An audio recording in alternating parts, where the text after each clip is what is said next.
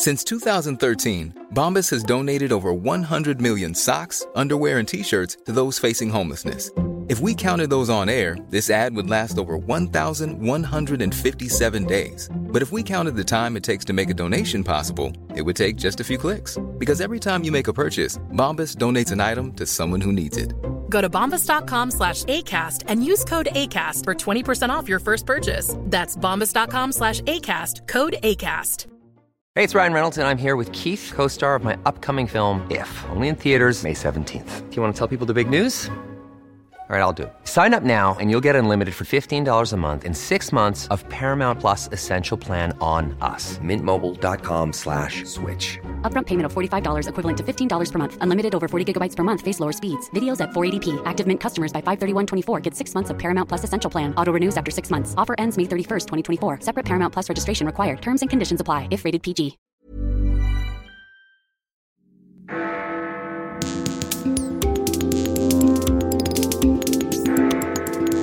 Welcome to Free Exchange from CapX. I'm Oliver Wiseman, CapX's editor. I'd like to start this week's episode with a game of Would You Rather. Would you rather study at Oxford for 3 years but not receive a degree? Or receive an Oxford degree without attending any lectures, taking any exams, or writing any essays? The education or the qualification? Quite a lot of you probably chose the qualification. Even those of you who chose the education probably thought twice before doing so. According to this week's guest, that is evidence of just how flawed our education system is. Bryan Caplan is an economics professor at George Mason University.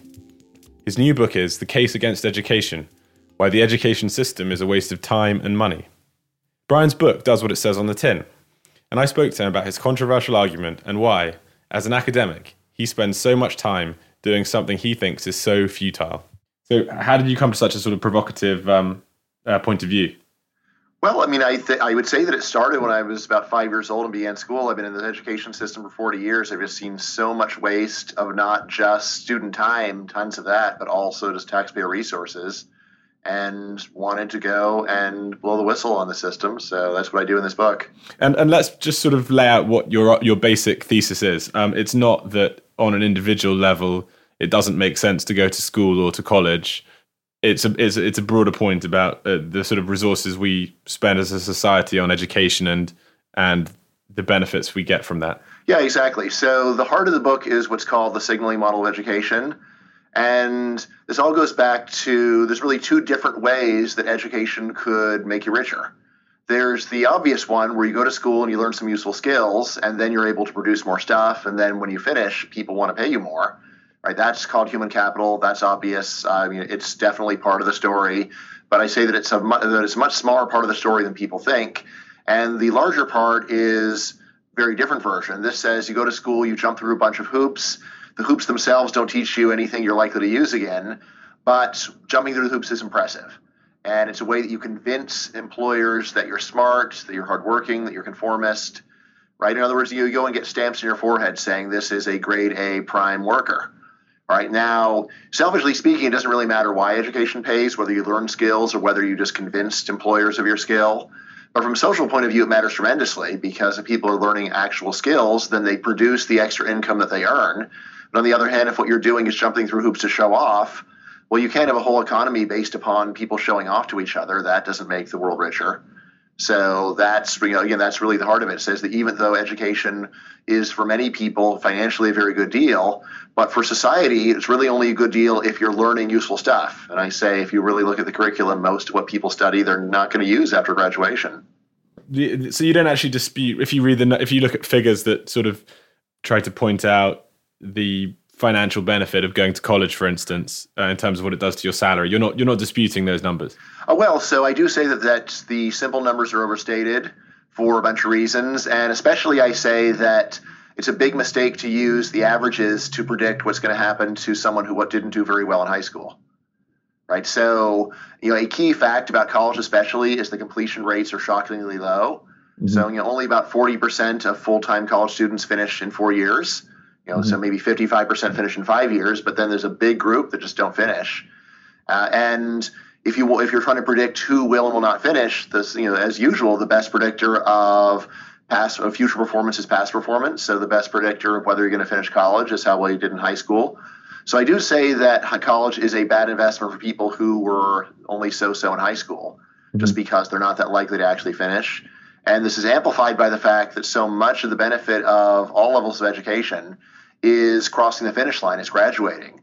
So I mean, especially for college, that finishing that last year is worth almost twice as much in percentage terms, or actually over twice as much in percentage terms as the first 3 years combined. So you make the point in the book that the fact that your final year and actually getting the piece of paper, graduating from college, is worth so much more than the other years sort of proves, not necessarily proves, but is a good chunk of evidence for the signaling theory that it's not about the skills. Precisely. If the reason why school paid was purely that you were learning skills, it would be very odd if the first 3 years of college or high school paid very little and the last year offered you a big bag of money, right? Because then you say, well, what are they doing? Are they withholding the really useful classes until senior year?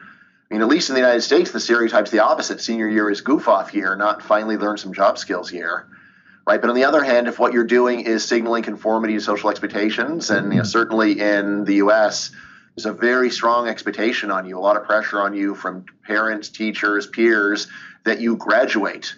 It's the magical act of graduation. And again, so in a society where people put a lot of emphasis on that, if you don't do it, you're basically spitting in the face of social norms, and employers judge you harshly and say, there's a nonconformist. There's a person that doesn't do what he's supposed to do, which makes me nervous about hiring him for a job that's well paid and requires a lot of effort and responsibility. But you're not, I guess the defenders of education, if they were to come back at you on some of this, they would probably, the first thing they would say is that, yes, there are some things, yes, learning Latin at school may not be something you ever use in your job, almost regardless of what you do, other than if you become a Latin teacher, right? But in and amongst the kind of less essential stuff is some stuff without which we really can't survive out there. So, I mean, literacy and numeracy, for example. I mean, how do you square those things with the claim that education is a waste of time? Yeah, so there's a waste of time and money, namely that we are wasting hundreds of billions of resources, and there's a waste of time where every single penny or every single minute is waste. So, in a subtitle, there is an ambiguity between the two. But what I do in the book is just try to come up with the numbers. I crunch the numbers. So, what is the social payoff and the social payoff of doing another year of education? So, if we just go and compare the benefits that you're getting, which even at the very worst degree, you get something out of it. It'd only be a miracle if you didn't get a little bit out of it. Yeah. But if you just compare the extra gains that you're getting, and especially the extra gains the society is getting, to the cost, that's where I say that it just isn't worth it. So in other words, you could go and open a business and you could make minimum wage, and then someone says, hey, this business is a waste of time and money, and you say, well, no, it's not, because I'm making minimum wage here. He says, yeah, but you could have been doing something else with your time. You could have been making a lot more money with a lot less stress. So I say that's the sense in which I am very, I stand by the subtitle, saying that when you go and when you actually evaluate it as investment, the gains we're getting just aren't worth the costs. And what about the argument that there's you're taking a very narrow look at the utility of an education, and that and again, I'm just playing devil's advocate here, but education is about more than just hard skills or even soft skills you learn for the workplace. It's also about building citizens and rounded people who have an appreciation of, let's say, take an example, like studying history doesn't necessarily make you a better accountant, but it would make you a better citizen, arguably, and maybe a more, there's non-professional reasons to do that. Yeah, so that's one of my favorite questions. First thing to realize is that it's not just economists who have a narrow view of education; it's also students. So there are surveys of college students, especially. Why are you here? What do you hope to accomplish? And the overwhelming answers are to make more money and get a better job. So it's not just a few money-grubbing economists sitting in their offices who are ramming this perspective down the throats of the students. This is what the students themselves think. So it's actually a very widespread view. Right. And like a thought experiment, imagine that college offered no financial gain whatsoever. How many people would still be here? How many students would still bother to come if it were clear to them that there were no financial or career gains of getting a college degree? I mean, like, I would be amazed if even 10% of the students continue to come. Right, because so it's a lot. It's a lot of money, it's a lot of time, and like they're not very interested in academics, frankly. So if you weren't dangling these big financial benefits in front of them, I don't think that I think a large majority of them would not be here. All right, now you might say, yeah, well that's their problem, and we need to take a broader point of view, and that's where I say, well, in principle, I'm totally open to that, but just saying that school could teach citizenship is a far cry from showing that it actually does. So I've got a whole chapter 9 in the book, where I actually go over all the evidence on these broader social effects of education. How much does it really transform people? And my main answer is much less than people imagine. All right. So the actual change in people's views on politics, for example, that you get from education are just very small compared to what people would think. Same goes for almost all of the touted effects of education. Just things like opening your minds to people's minds to ideas and culture. There you can just see like how little time people voluntarily spend watching opera or reading philosophy when it's not really assigned for a class. It's just stuff that doesn't basically school fails to actually convince people that that high culture and ideas are actually interesting, except of course for a very small number of people.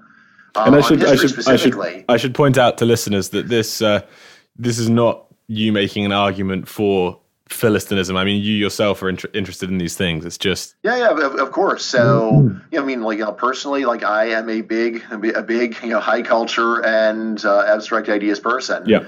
But we should still judge the system based upon what it really accomplishes, not what we would like it to accomplish. It's surprising to think you sort of still work as an economics professor, given your conclusions. Explain what that's like. Yeah, so as I said, I do see myself as a whistleblower. So it would weigh on my conscience to let taxpayers keep wasting their money without at least letting them know. Mm-hmm. In terms of what it's like, honestly, it's a dream job for life. I get paid to do pretty much whatever I want. And that's not just me. That's the life of any tenured professor, basically. Often I will just describe, what is it to be a tenured professor? It's to have a dream job for life where you get a nice middle class or even better salary in exchange for working on whatever interests you. People say, well, why do you do this? And I say, well, because it's really fun and I enjoy it and it's, it's rewarding for me. But I do at least want to let taxpayers know what's going on. So and say, well, do you guys feel like you're getting ripped off? I think you probably would if you really knew what was happening. But you say that, the other sort of depressing thing is just how, take economics, which is your subject, just how little economics students actually understand of economics. And that's after their classes. If you look at just the numeracy and literacy tests that you cite in your book, that the scores are actually quite bad among college graduates in America. So I teach economics. I am one of the professors who loves teaching. My teaching evaluations say that I'm really good, but then I look out at my classrooms and see in the middle of the semester only half the students are there. So how good could I really be? Right. So it seems like this, even when the students say that I'm a very good professor, they in fact would rather be doing 100 other things other than listening to me. When I go and read the exams, what I see is the students are not showing up because they understand the material perfectly already.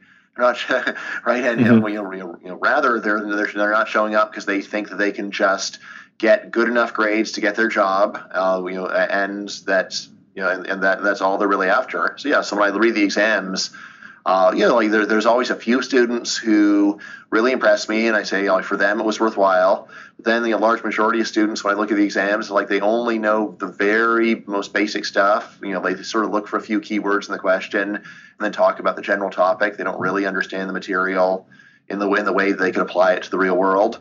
And this is on the day of the final exam, so imagine how little they know in a year or two. And then in terms of literacy and numeracy, there's something called the National Assessment of Adult Literacy in the U.S., where you go and look at how good adults are at basically reading, writing, and math, and when you go and see how literate and numerate are college graduates in America, it's basically what you would intuitively expect for a high school graduate, right? They can read, but when you give them more complex tasks like explain, here's an op-ed, explain the position of the op-ed writer and his top two arguments, say, there's a lot of college graduates who just don't seem to be able to do that.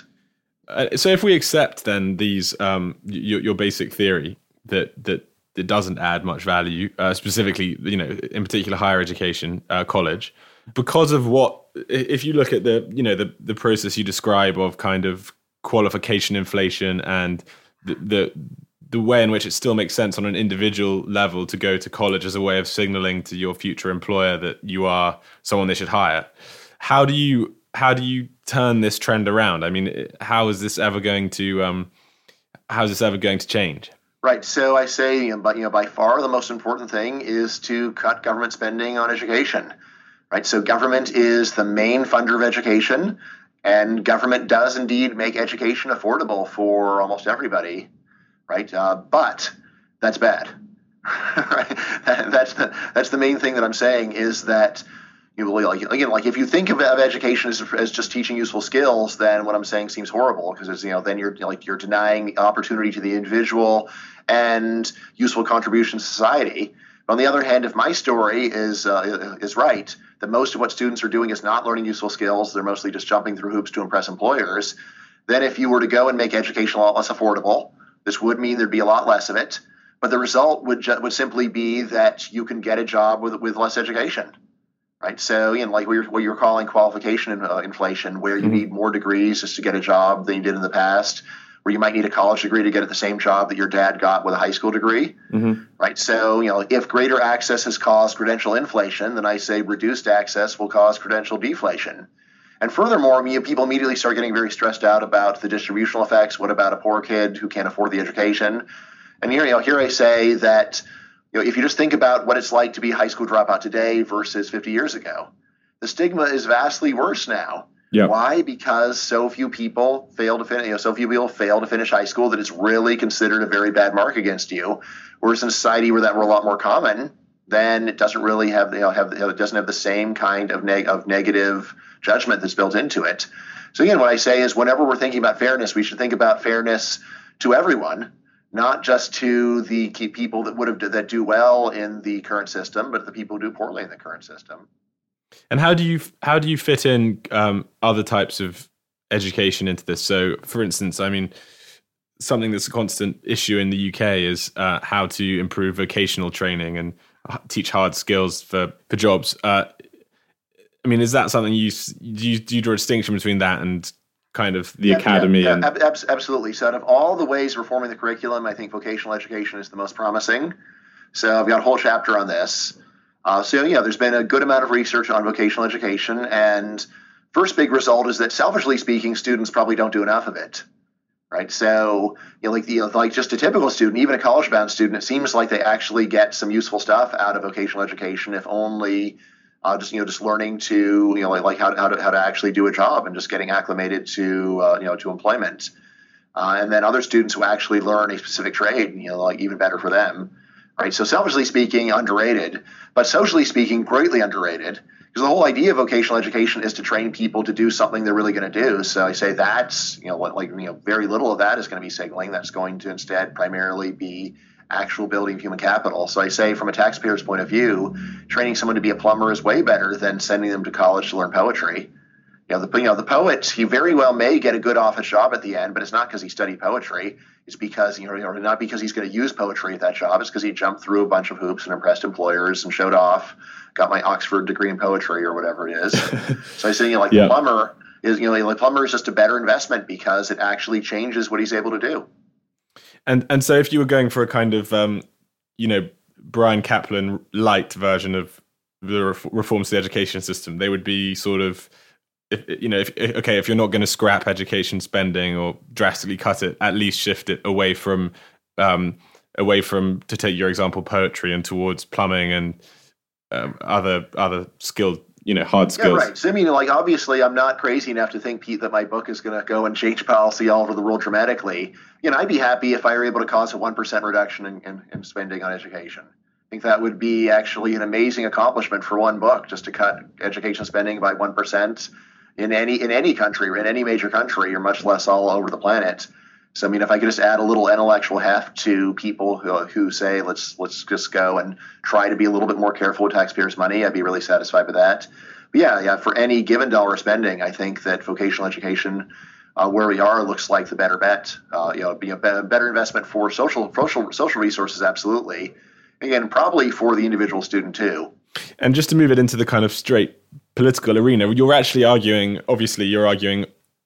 about the education system from a professor's point of view, from a student's point of view. But if you take it to a policymaker's and politician's point of view, you're actually also saying, there's no relationship between growth, productivity, all these things we're supposed to be, policymakers are trying to boost. There's no relationship between those and the amount we spend on education. Right. Well, I think the fair summary of the research is there's a vastly smaller connection than people think. Right. In the data, there are a few papers that actually find exactly what you're finding, but I'm not someone who goes and tries to find the one paper that's most extremely on my side and then raises it up and says this is the paper. I try to go and collect all the research and then give a fair summary of it. That's what I really honestly strive to do, right? And what I would say is that the effect of education on a society, or the effect of national education on a national economy is much smaller than the effect of personal education on a personal economy. Right. So again, like a pretty reasonable estimate is that on average a year of education will raise an individual's earnings by about 10%. But it looks like if you raise a country's education level by a full year, only raises the country's income by about 2%. So basically, it looks like the benefit for an individual is about 5 times what it is for the society, and this means that that the gain that you're getting again is so small that it's just not worth the investment that we're putting in. But is that true? Is that true kind of across the development spectrum? If you said, I mean, it may be true now. We're dealing with a country like America where, even though you report all sorts of problems with it, the basic level of literacy and numeracy is quite high.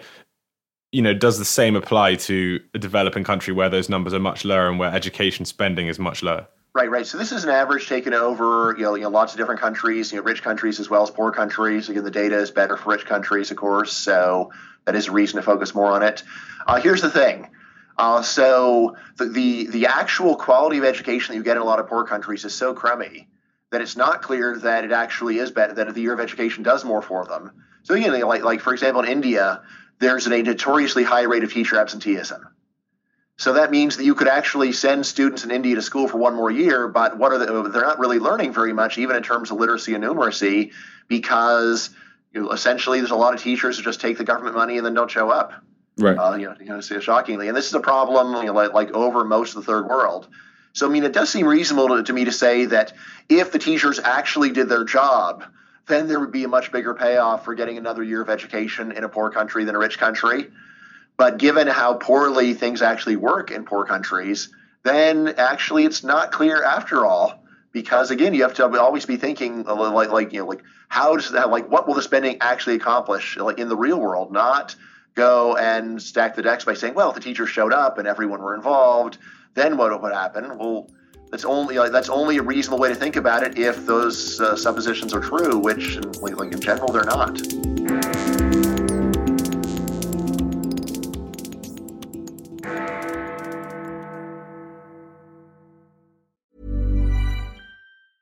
I'm Sandra, and I'm just the professional your small business was looking for. But you didn't hire me because you didn't use LinkedIn Jobs. LinkedIn has professionals you can't find anywhere else, including those who aren't actively looking for a new job, but might be open to the perfect role, like me. In a given month, over 70% of LinkedIn users don't visit other leading job sites. So if you're not looking on LinkedIn, you'll miss out on great candidates, like Sandra. Start hiring professionals like a professional. Post your free job on linkedin.com/people today. Many of us have those stubborn pounds that seem impossible to lose, no matter how good we eat or how hard we work out. My solution is PlushCare. PlushCare is a leading telehealth provider with doctors who are there for you day and night to partner with you in your weight loss journey. They can prescribe FDA-approved weight loss medications like Wegovy and Zepbound for those who qualify. Plus, they accept most insurance plans. To get started, visit plushcare.com/weightloss. That's plushcare.com/weightloss.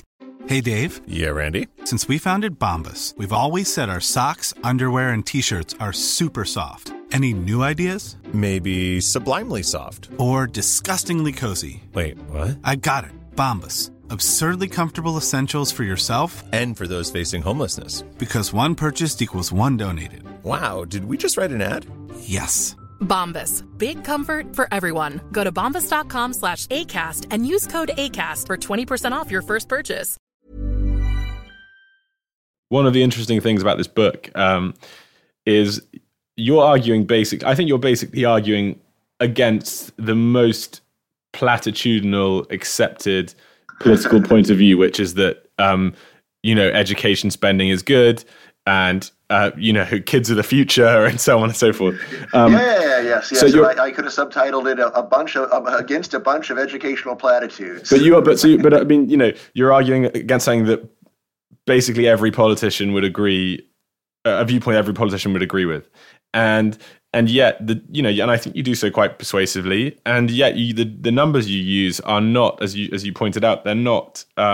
You make a real effort to use the same numbers that everyone in this debate and everyone looking at the education system is using. It's not like you've taken a drastically different measure of education. I think it's important that people realize that you're not looking at it through a completely different lens to every other person who's ever looked at education. These are the same numbers. Well, I might say the lens is different because there's the signaling lens, but what I'm looking at is, I think, basically the same. The main difference in what I'm doing and what almost everyone else does is I try to read everything.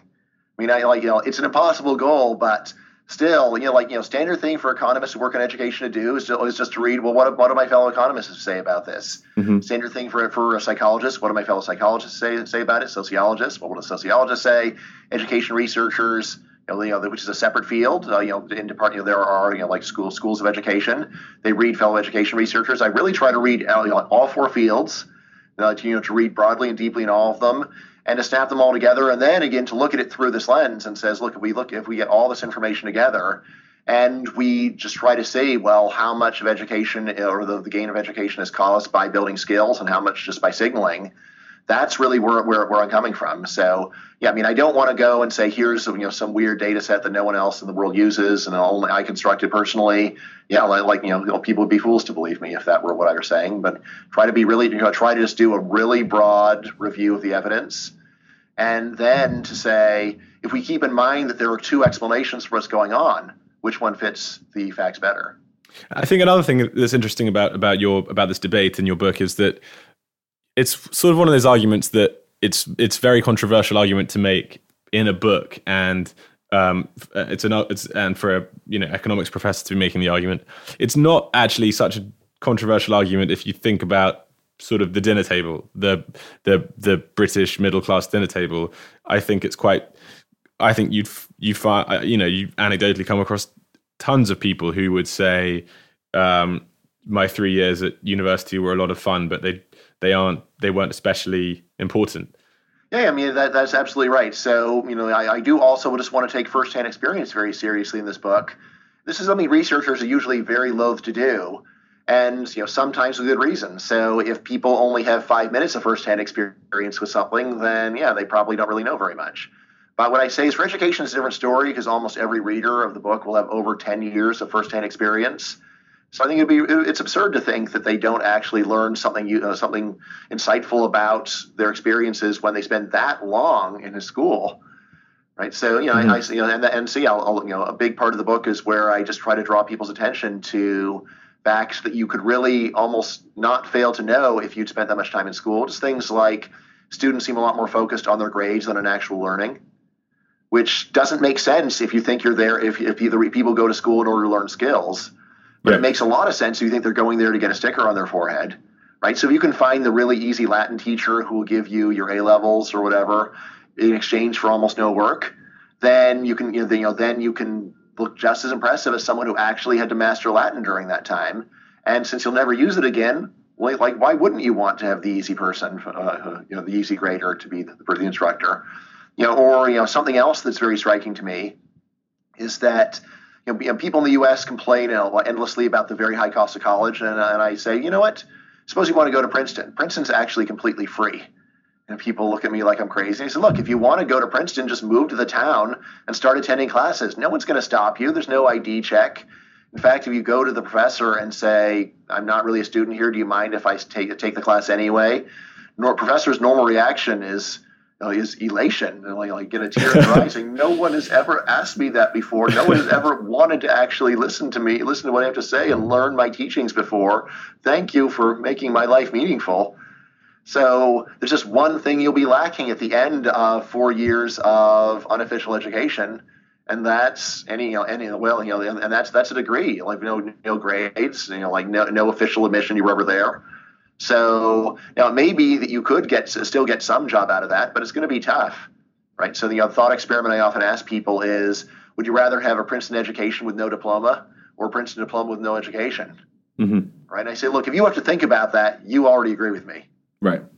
Right? Because, in contrast, if you were stuck on a desert island and you could either know how to build boats but not have a boat building degree, or you could have a boat building degree but not know how to make boats, which one do you want on a desert island? Right. You know what you want. You want to be able to make boats. You don't care. Your degree won't save you, but boat building will. So there's a world of difference between what like making a choice between a degree and knowledge on a desert island and making that same choice in a modern economy. Right. And then so what? I guess another objection or response, at least to your argument for kind of cutting funding and so on, would be that, yes, even if you say, yes, you're right about your basic point about the education system for students, but this kind of, yes, it's a racket, but it's a racket that works quite well for subsidizing important research and subsidizing smart people like you to sit around all day and come up with bright ideas. I mean, here I would say, the social value of the research varies very widely. So, if you were to just go and look at almost all research that's going on in the humanities, I can't imagine that many people would defend that as socially worthwhile. In terms of social science, again, there's a few things that are going on that are really good, but most of it, again, I would just say is stuff that has almost no actual application in the real world. So I would encourage people to just go and take a look at stuff that actually gets published in academic journals in a lot of fields and to see, can you imagine this ever actually having broader social use?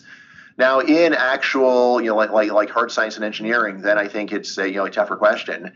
But again, that's where I'd say, look, if you think that's really the valuable stuff, subsidize that stuff and don't go and waste it on 100 other things that aren't actually delivering and where it's hard to imagine they ever would. I mean, what's the best thing that could possibly come from Shakespeare scholarship? What's the best case scenario? Mm-hmm. We get the best book about Shakespeare ever, and then what? All right. So, and could the best book about Shakespeare ever be worth as much as 2 Shakespeare plays? Right. So it just seems like that's a real stretch. Now, I would actually go further and just say that 2 things. So one is that there has actually been quite a bit of research on does raising education levels actually raise economic growth or anything like that. And again, people want to believe that, but it's been pretty hard to actually find the evidence for that. Right. And then the other thing is that when you really look at universities, it seems that a big thing that's going on is the people who would have worked in industry coming up with practical applications of ideas instead work on things that are of solely academic interest. So again, it's easy to say, well, basic research is the best thing. Because again, there's some basic research which leads to fruitful social gains. But there's other stuff that's so abstract, so removed from any practical thing that again would be very surprising. So if it did actually lead to any payoffs. I will say I know a lot of really smart people who've gone into academia, and that's sort of the last society you'll ever hear of them because they just work on something that's of interest only to them. Right. And since they're subsidized and there's no customers, there's no employer saying, I don't see the use of this, then they can do a whole career just working on their own pet projects. Whereas if these same people did not have these cushy government jobs or, cushy subsidized jobs anyway, a lot of them would actually go into industry and be doing stuff that's more useful. Right. So if that's the if these are sort of macro and policy arguments or lessons rather from your book, what lessons are there on an individual level if you're a bright high school graduate listening to this? Yeah. So in terms of bright high school graduate, if you're just trying to selfishly max out your career, then you're basically doing the right thing already. Right. You've already intuited the way the system works. Again, if I were giving a bit more advice, I would say that low earning majors, unless you have some amazing ability to actually get a job in those low earning majors, or if you just love those topics, then again probably that's not a good idea. So basically, like fine arts or archaeology, something like that. So for those, I would say, look, do you really love those subjects beyond anything else? And you say yes. All right. Well, then maybe it's not a bad choice for you then. Or how about are you like best of the best in these areas? So you actually think that you could really get a job in fine arts or archaeology? And maybe it's a good path for you. But otherwise, I would say focus more on higher earning majors. It doesn't have to be engineering. Even the middle earning majors like business. Those look like pretty good investments overall. Yeah, so and then if you want to get really cynical, I could say, well, now that you understand signaling, you can really game the system, search even harder for the easy A's. Just try try looking around even more for people that that will just give you great signals in exchange for very little work. So there's that. You're not a complete cynic, are you? To parents of kids that have not been good and not do well in high school, and just say, look, this is probably not going to work out, even selfishly speaking. So you should really look around for some non-college thing that your kid is good at and likes. Right. It's a very cynical way of seeing things. Yeah. Well, so a big part of my approach is someone asks me an honest question, I give them an honest answer. And I don't sit around worrying too much about whether they will abuse what I've taught them. Mm-hmm. Again, partly I just think people are already so cynical. I don't see that I'm really doing much harm. But also I do want to have an ironclad reputation for just for giving very blunt, clear answers based upon a calm viewing of educational reality. Right? Oh, well, that certainly comes through in the book. Bryan Caplan, author of The Case Against Education, thanks a lot for talking to us, and good luck with the book.